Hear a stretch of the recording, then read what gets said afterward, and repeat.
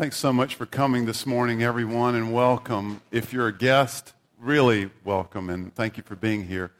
This is the fourth Sunday of Advent, and today, Allie is going to read for us what might be the most familiar passage in the entire New Testament.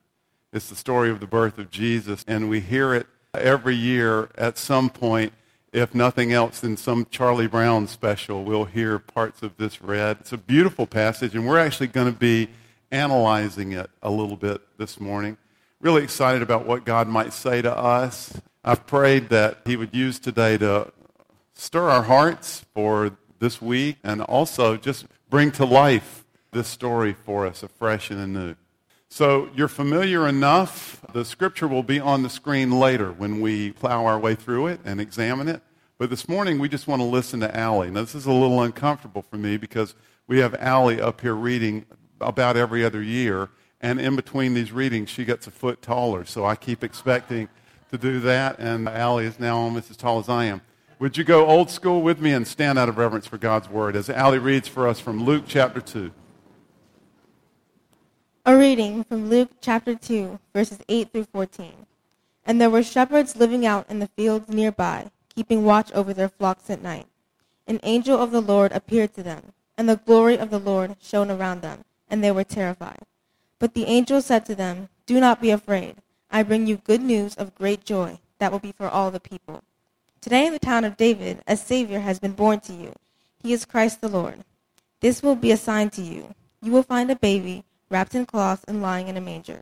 Suddenly, a great company of the heavenly host appeared with the angel, praising God and saying, "Glory to God in the highest, and on earth peace to men on whom his favor rests." If you could give Jesus a present, what would you give? Why don't you have a seat and let's check this out. What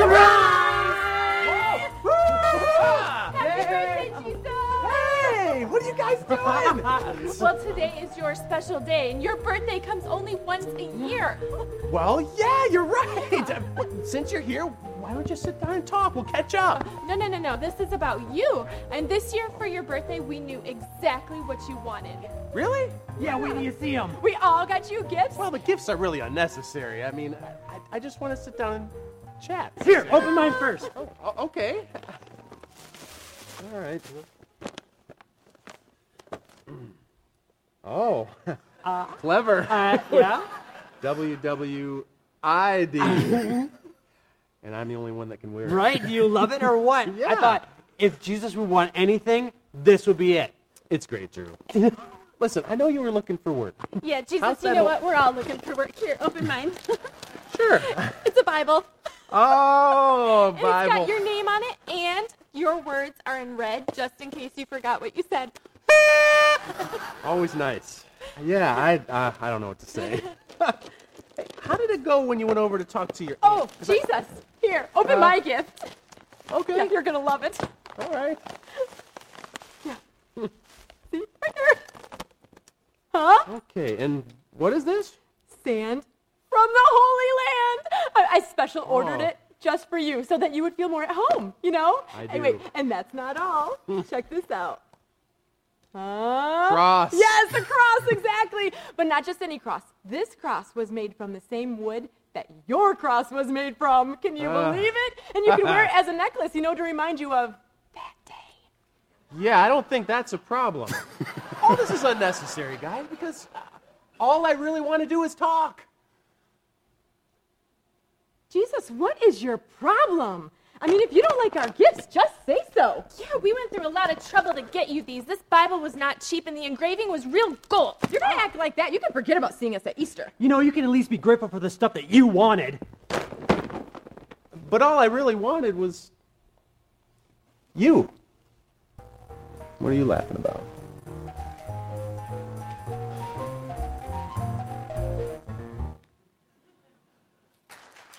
The incident that Allie read for us just now has become very familiar to most of us. But there's an aspect of the story that I think has been given insufficient emphasis, let's say. I'm talking about the context. The context of the story. And the context is critically important to the author Luke. He wrote his biography originally for his friend Theophilus. Check out the introduction to Luke's account of Jesus' life. In Luke's own words, he has written to give an account of the things that were fulfilled among us just as they were handed down to us by eyewitnesses. He adds that he, quote, carefully investigated everything, end quote, and that he wrote, quote, an orderly account so that his readers might know the certainty of the things you have been taught. Clearly, in a work like this, the context would have been vitally important. So there are three things about the context of Jesus' birth that I don't think we should miss. Important point number one about the context of Jesus' birth, this story is set in human history. The context of this incident is human history. So listen again to the first 7 verses of Luke chapter 2. In those days, Caesar Augustus issued a decree that a census should be taken of the entire Roman world. This was the first census that took place while Quirinius was governor of Syria.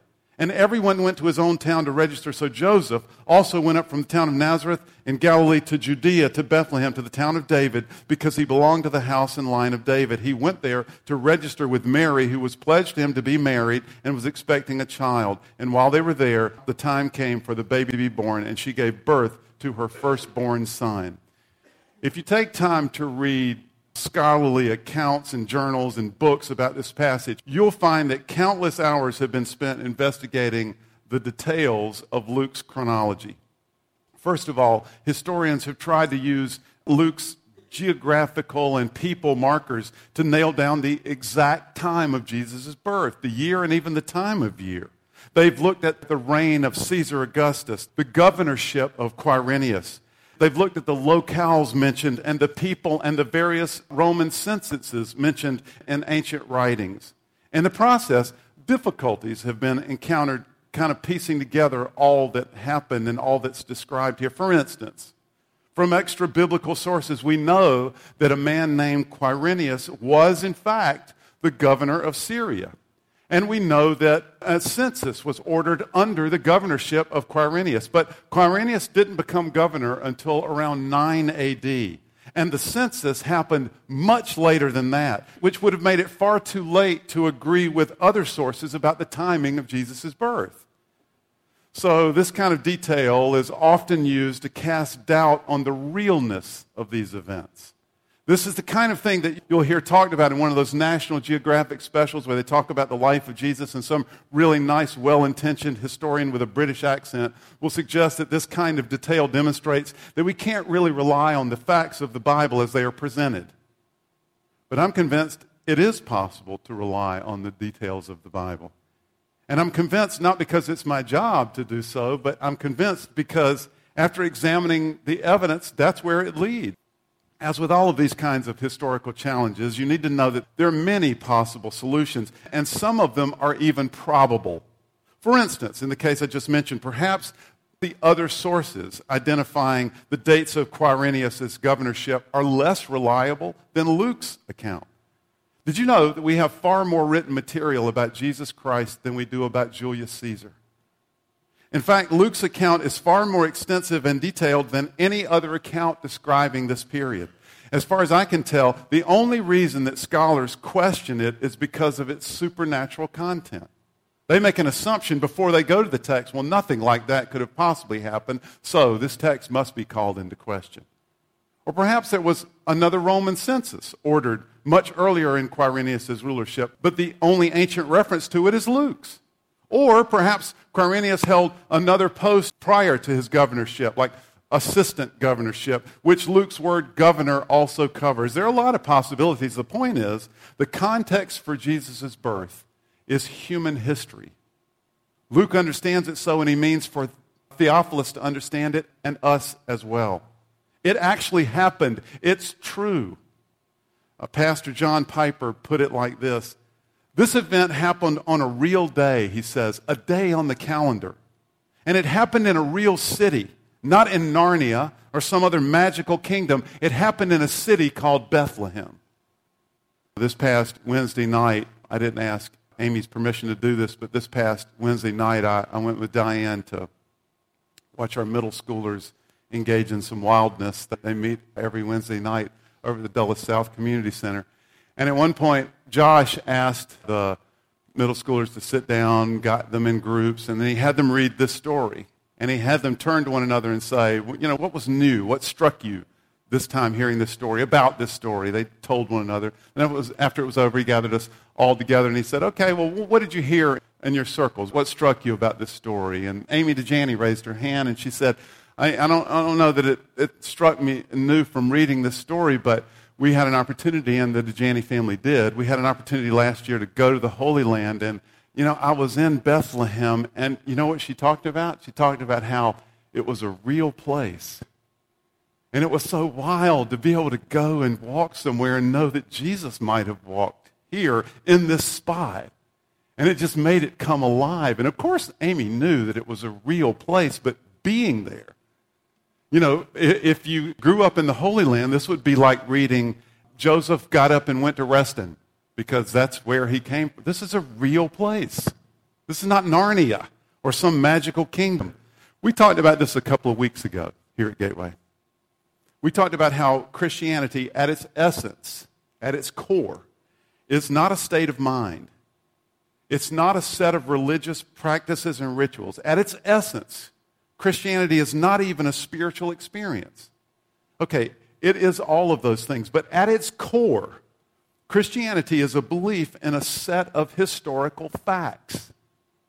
The facts may be false. You may disbelieve the facts, and you might be right to do so. But our faith rises and falls on the truth, the actuality of a set of historical, remarkable, unique facts, things that actually happened. I'll bring this point up regularly here at Gateway, because this notion of truth is, I think, really at the heart of what's being attacked by the spirit of our age. In biblical times, the critical spiritual issue revolved around the recognition of only one God.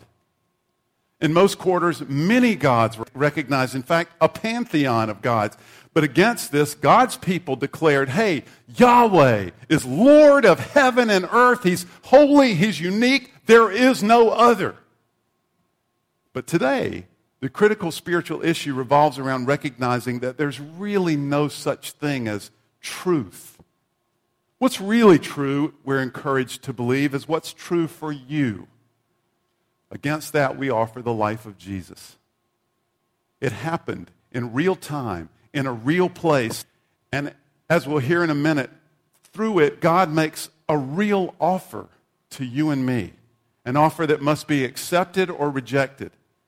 The context of Jesus' birth is real human history. One more thing to put a period on this. I know that some of you look at some of the details of Jesus' life, virgin born, and you struggle with believing the actuality of that. This morning, believe it or not, I want to affirm your struggle. You're doing exactly what you should do. The Bible intends, in fact, the Bible demands, Matthew, Mark, Luke, and John demand of you that you take these details very seriously. They happened at a real place in real time. And this demands that you and I believe it or disbelieve it, and you're right to examine it. I only encourage you to examine it really. Let the real evidence take you where the real evidence leads you, and don't make assumptions. Second thing about the context of this story, that this story is set in redemptive history, and Luke means it to be so. So here's what I mean. The word redeem means to buy something back, or to make something that's unacceptable into something that's acceptable, or to gain or to regain possession of something. Redemptive history is the story of human beings creating distance between ourselves and God. It's the story of our soiling God's original purpose and design for us through our own attempts to find meaning and purpose and pleasure apart from Him. And then God taking it upon Himself to bring us back to Himself, to restore us to our original design, to make us acceptable, in other words, to redeem us. So God began that whole process by speaking to a select group of people. Within human history, God spoke to a group of people and He let Himself be known. He told them about his character and his expectations. And he told them then that one day he would send a hero. And this hero would set things completely straight. He told them this hero would come from a kingly line and would be born in the city of Bethlehem in Judea. And then he did exactly what he said he would do and more. He sent his own son to complete the work of redemption history. In short, God had a plan to regain and restore humanity. He foretold this plan, and then he made it happen exactly as he said he would. The birth of Jesus is the high point of God's plan. It is the central drama, or it begins the central drama of all of redemptive history. To illustrate this, let's listen to the message of the angels. So follow with me now the middle portion of this section of Scripture. She gave birth to her firstborn son, and she wrapped him in cloths and placed him in a manger, because there was no room for them in the inn. And there were shepherds living out in the fields nearby, keeping watch over their flocks at night. An angel of the Lord appeared to them, and the glory of the Lord shone around them, and they were terrified. But the angel said to them, "Don't be afraid. I bring you good news of great joy that will be for all people. Today in the town of David, a Savior has been born to you. He is Christ the Lord. This will be a sign to you. You'll find a baby wrapped in cloths and lying in a manger." Suddenly, one angel was not enough, and a great company of the heavenly hosts appeared with the angel, praising God and saying, "Glory to God in the highest, and on earth, peace to all people on whom his favor rests." Okay, so the baby is going to be good news of great joy for all people. This means this announcement was universal. But more than that, the baby will be the Savior. Now, the word Savior was understood and frequently used both in Jewish circles and in Roman circles. In the Old Testament, for instance, it was used for individuals like a guy named Othniel, who was a hero from the Old Testament book of Judges. But more often, it was used to refer to God himself. In the same way, in the Greek and Roman worlds, the word Savior was used to refer to great military or political figures. It was also used to refer to the gods themselves, like Zeus. So when the angels called Jesus the Savior, this would have been readily understood and awe-inspiring for the shepherds, but more so. This baby is going to be, the angel says, the Christ. Christ is the Greek translation of the Hebrew word Messiah. This baby is the hero who had been promised for generations. The word Christ literally means anointed one, or the one who was to be recognized and set apart as God's special agent.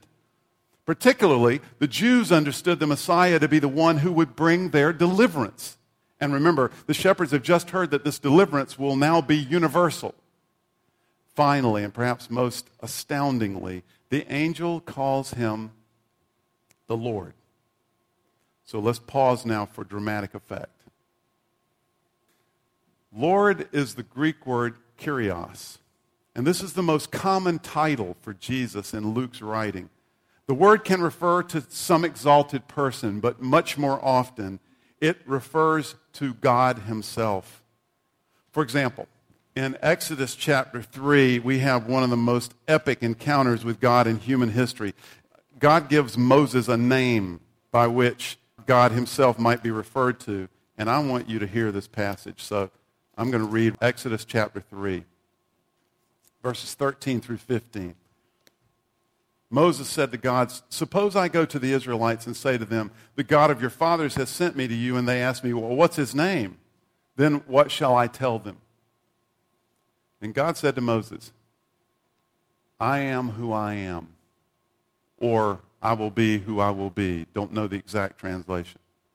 This is what you are to say to the Israelites: "I am," or "Yahweh has sent me to you." Pause here just for a little side note. Hebrew, the ancient Hebrew, was unvowelized. Mostly all we have in Hebrew is consonants. So in an attempt to be able to read it, later scholars and rabbis and readers added vowel points. They added, so if you look at an ancient Hebrew text today, you see these dots and dashes all around the consonants. All that is an indicator that helps a reader read the text. It fills in vowel points.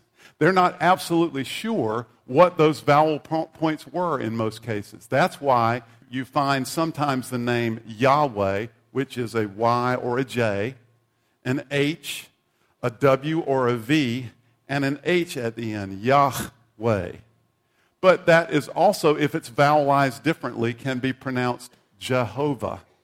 That's why some of you who grew up around or in a Jehovah's Witness context, you need to know that it's, I'm not trying to belittle, but it's almost silly to make the argument that the name is Jehovah and it can only be Jehovah, because we don't know the exact pronunciation. And most scholars believe it was probably closer to Yahweh. And the translation of Yahweh, that's not just a name, that's a word. That word means I am. But here's the payoff. Listen to verse 15. God also said to Moses, say to the Israelites, he's just given them his name. He says, say to the Israelites, the Lord, the God of your fathers, the God of Abraham, the God of Isaac, the God of Jacob has sent me to you. This is my name forever, the name by which I am to be remembered from generation to generation, the Lord. The Hebrew for Lord sounds like, and it may be derived from the Hebrew Yahweh. When this passage and all other Old Testament passages using the title Lord in reference to God are translated into Greek, they use our word Kyrios.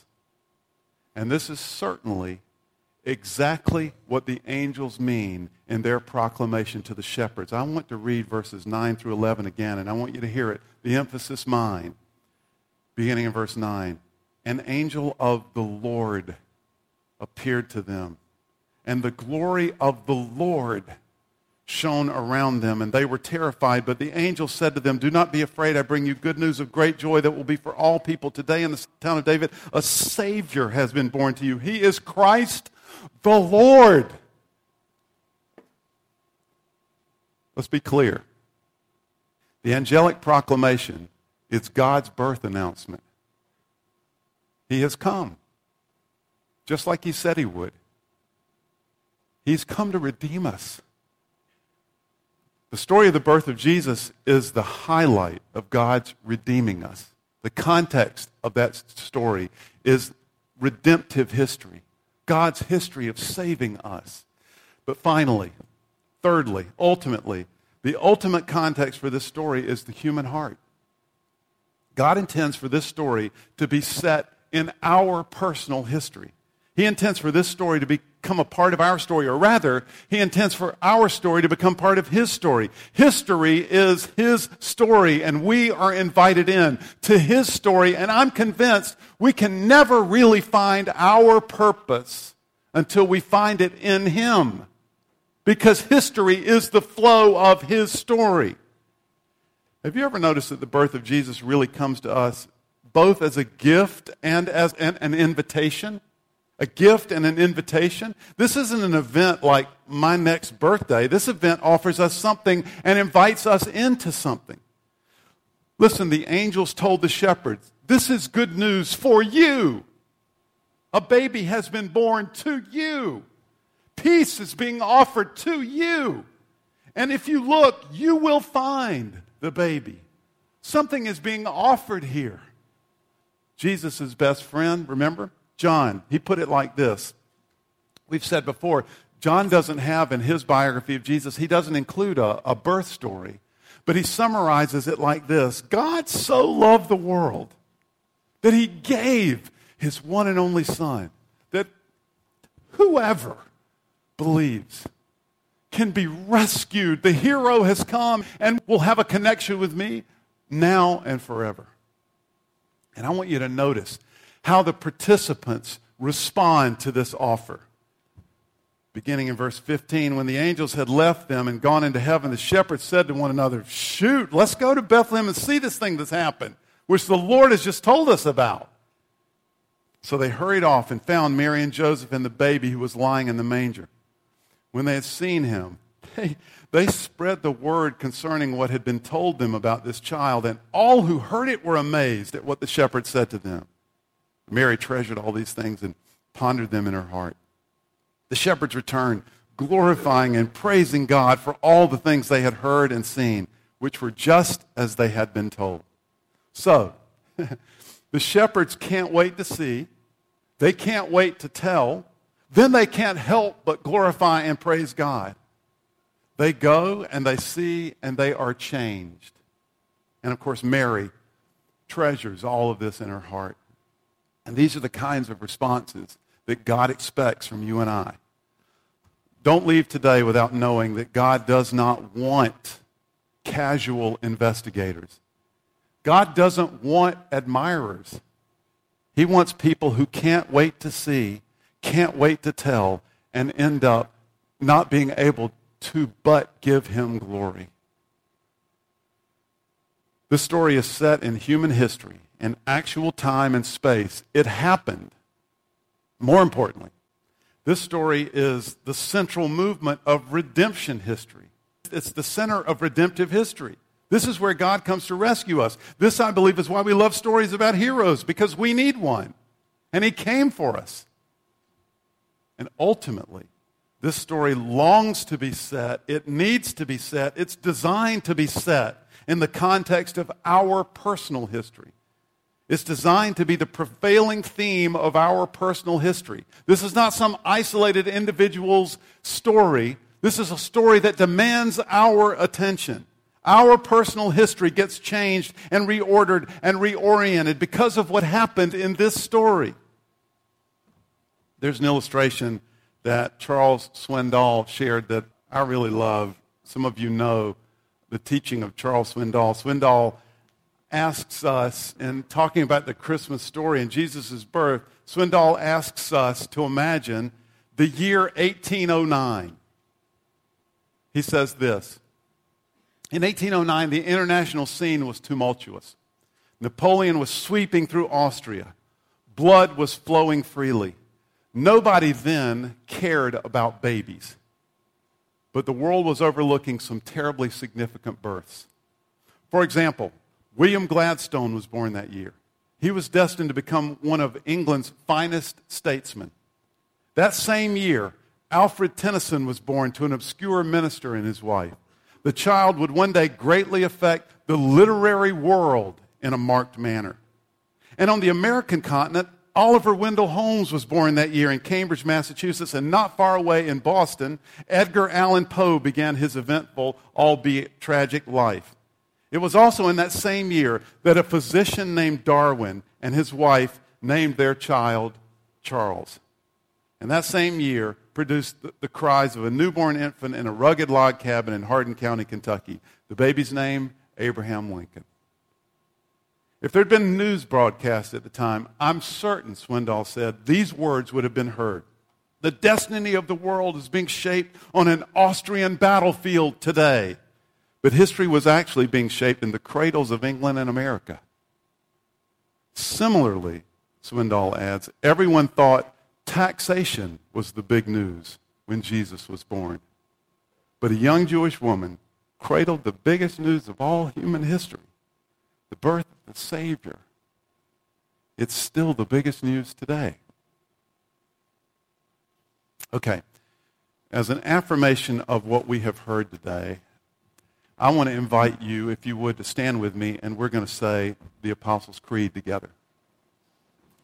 And I'm going to invite the worship team to come if they would, and they'll end us with a song. But I want us to affirm our faith, and I've done this before when we've read the Apostles' Creed, but I'm going to invite you to pause in the middle of this and make an observation about it. So let's read the Apostles' Creed together, and if you're able today, I don't want you to just read this with your lips, but I want you to affirm this with heart and mind and with your voices, with all your will. Affirm that this is what you believe as best you're able. And if it's not, then I affirm your important desire to struggle with this because it demands it. An offer has been made to you and I, and that offer carries with it an expectation of response. So this morning, let's offer all that we know of ourselves to all that we know of Him as we together say the Apostles' Creed. I believe in God the Father Almighty, creator of heaven and earth. I believe in Jesus Christ, his only Son, our Lord, who was conceived by the Holy Spirit and born of the Virgin Mary. He suffered under Pontius Pilate, was crucified, died, and was buried. The third day he rose again from the dead. He ascended to heaven and is seated at the right hand of God, the Father Almighty. From there he will come to judge the living and the dead. Pause for a minute. Did you notice that in this creedal statement, which Christians have been doing this together like this for centuries, did you notice that in that creedal statement, buried amongst all of these epic statements, God the Father Almighty, Creator, Jesus Christ our Lord, crucified, resurrected, right in the middle of it, Pontius Pilate gets a mention. Right? How bizarre is that? Because from the very beginning, Christians knew this was seated. The context of his life was real human history. It happened. And it makes a demand on you and I that we believe it or disbelieve it. He does not want admirers or casual observers. He wants people who are all in, who say, yes, I believe, and I'm banking my life on that. Third stanza. I believe in the Holy Spirit, the Holy Catholic Church, the communion of the saints, the forgiveness of sins, the resurrection of the body, and the life everlasting. Amen. Let's pray together. Father, this morning we believe. So we pray that you would receive all that we know of ourselves as we give it to all that we know of you. That's what you want. You just want us. You don't want our stuff. You don't even want our great intentions. You just want us. So this morning we lean in to belief in you. Father, I pray especially this morning for any of us who may be struggling with the edges of doubt. I ask today that you would speak faith into us and quicken our hearts, awaken us. Lord, I pray for the specifics behind that doubt. I pray for those who are struggling emotionally with a relationship, those who are struggling financially, with fear, those of us who are struggling physically, perhaps with sickness. I pray that you would this morning be our Savior. We received the announcement of the birth of our Savior, the Christ, the Lord, this morning with all joy. It is great good news. Thank you, Jesus, for coming. In your mighty name we pray. Amen. Sing joy to the world. Joy, unspeakable joy, and overflowing